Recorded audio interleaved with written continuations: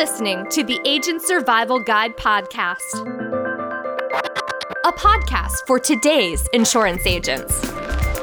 Informing, educating, empowering, improving the way you do business in an industry that's anything but static.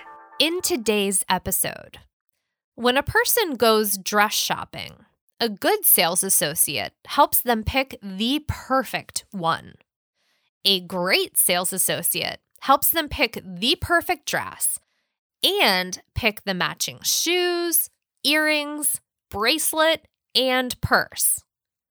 The same goes for insurance. When clients request a quote on a certain product, they may not be thinking about other coverages they may need, but you certainly can. By offering your clients other great products, you'll not only build a client base that trusts you, you'll also build your commissions too. Here are 4 tips to get you started on cross-selling. Tips for cross-selling Medicare products, written by Paige Engel. Tip number 1, know your products. This may seem too simple to be a tip, but how can you sell a product you don't understand? You may not be trying to cross-sell, but what happens when your client asks about annuities or long-term care, and you're only prepared for Medicare? If you're not prepared, you may lose a sale. Stock your portfolio with great products, and then take the time to understand how they relate to your other offerings and your customers' needs. And speaking of those needs, tip number 2, read your client's needs. If you don't take the time to understand your client, you won't be able to pitch them products they may actually go for. Instead of just shooting in the dark, take the time to develop a relationship with your client. Listen to their story and pick out the important details. These may be the key to offering coverage that your client actually needs or wants. Not only that, offering relevant products alongside establishing rapport is a surefire way to get recommendations and referrals. Tip number 3, have a plan. Cross-selling insurance takes some forethought.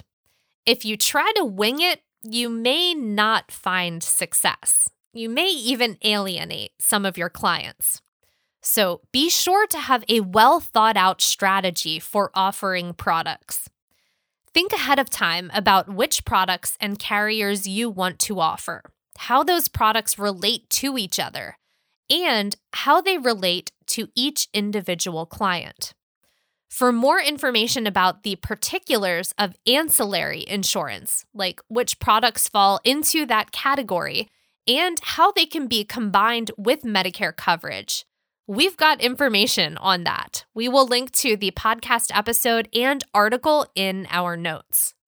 What we're saying is don't go into it blind. Practice your pitches in the mirror to make them more natural and test them with other agents who are successful at cross-selling. Then, try our other tips to improve your sales pitches. Tip number 3, go the extra mile. The best way to sell a second product is to sell the first one successfully. If your client understands you're an expert who cares about them, they're going to be more open to hearing that second pitch. Make sure your service really benefits your client the first time around and prove you'll go the extra mile to take care of them. Try things like setting up their first doctor's appointment or giving them clear explanations about how their policy will work in real-world scenarios. Always answer questions in detail and be available to answer their questions and help file claims. When you're in sales, you aren't just selling coverage or a product. You're selling the solution to a problem. The more effectively you solve your clients' problems, the more likely they will come to you again and again to solve their next one. Keep that and the rest of our tips in mind, and cross-selling will be a cinch. We hope you find our advice helpful for building a successful career in insurance. We are always happy to help.